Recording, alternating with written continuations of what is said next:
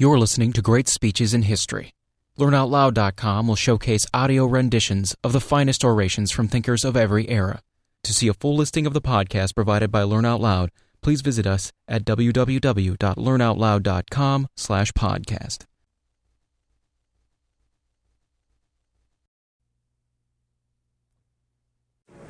Your Eminences, Your Excellencies, Mr. President,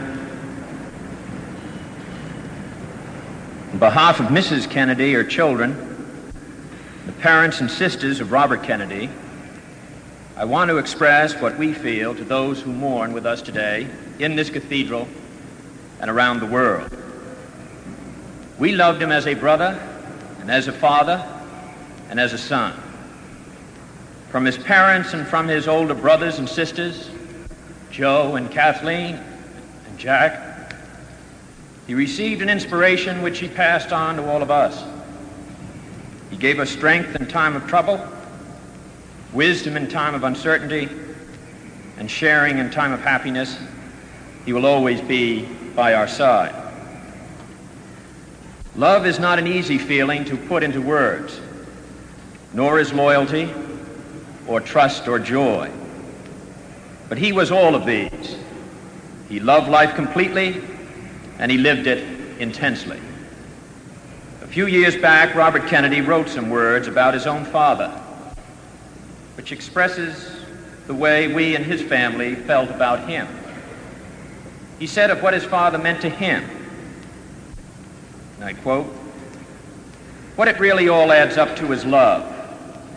Not love as it is described with such facility in popular magazines, but the kind of love that is affection and respect, order and encouragement, and support.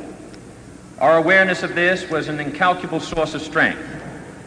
And because real love is something unselfish and involves sacrifice and giving, we could not help but profit from it." And he continued, "Beneath it all, he has tried to engender a social conscience. There were wrongs which needed attention. There were people who were poor and needed help.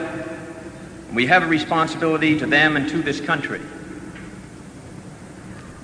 Through no virtues and accomplishments of our own, we have been fortunate enough to be born in the United States under the most comfortable conditions.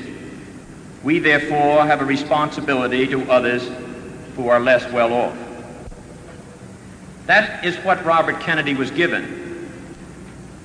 What he leaves to us is what he said, what he did, and what he stood for.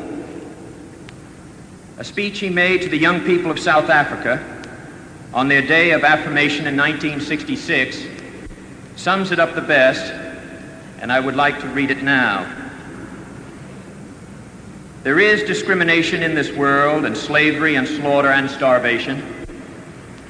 Governments repress their people. Millions are trapped in poverty, while the nation grows rich, and wealth is lavished on armaments everywhere.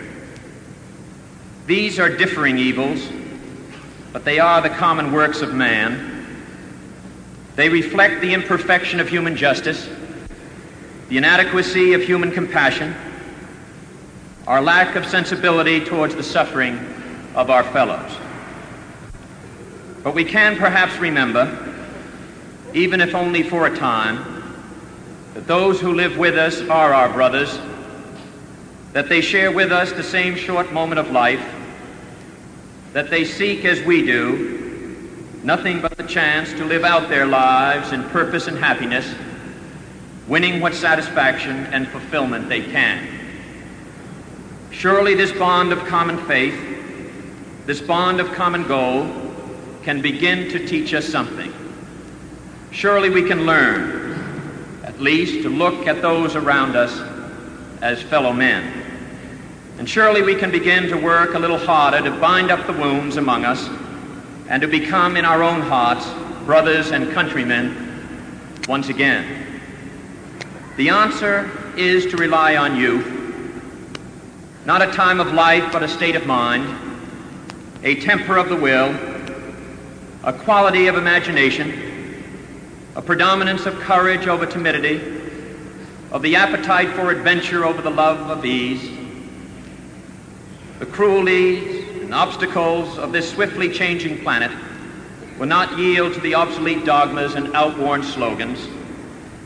They cannot be moved by those who cling to a present that is already dying, who prefer the illusion of security to the excitement and danger that come with even the most peaceful progress. It is a revolutionary world we live in, and this generation at home and around the world has had thrust upon it a greater burden of responsibility than any generation that has ever lived. Some believe there is nothing one man or one woman can do against the enormous array of the world's ills. Yet many of the world's great movements of thought and action have flowed from the work of a single man. A young monk began the Protestant Reformation. A young general extended an empire from Macedonia to the borders of the earth. A young woman reclaimed the territory of France. And it was a young Italian explorer who discovered the New World, and the 32-year-old Thomas Jefferson who reclaimed that all men are created equal. These men move the world, and so can we all.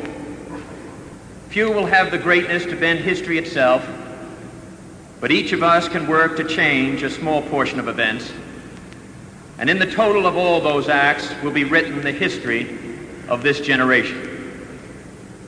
Each time a man stands up for an ideal, or acts to improve the lot of others, or strikes out against injustice, he sends forth a tiny ripple of hope.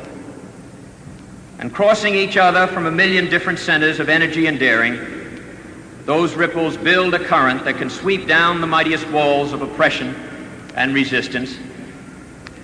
Few are willing to brave the disapproval of their fellows, the censure of their colleagues, the wrath of their society. Moral courage is a rarer commodity than bravery in battle or great intelligence. Yet it is the one essential, vital quality for those who seek to change a world that yields most painfully to change. And I believe that in this generation, those with the courage to enter the moral conflict will find themselves with companions in every corner of the globe. For the fortunate among us, there is the temptation to follow the easy and familiar paths of personal ambition and financial success, so grandly spread before those who enjoy the privilege of education. But that is not the road history has marked out for us. Like it or not, we live in times of danger and uncertainty, but they are also more open to the creative energy of men than any other time in history.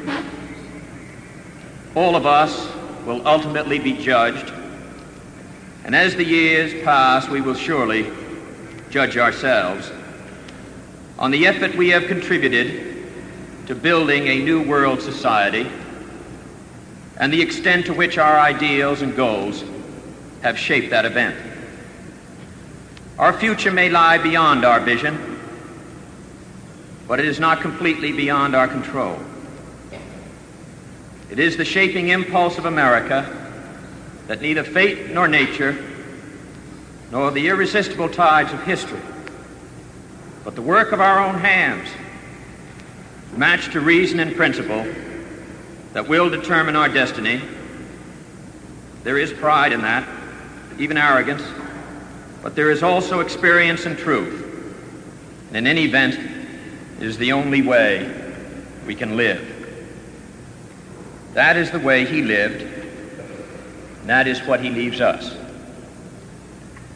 My brother need not be idealized or enlarged in death beyond what he was in life, to be remembered simply as a good and decent man who saw wrong and tried to right it, saw suffering and tried to heal it, saw war and tried to stop it.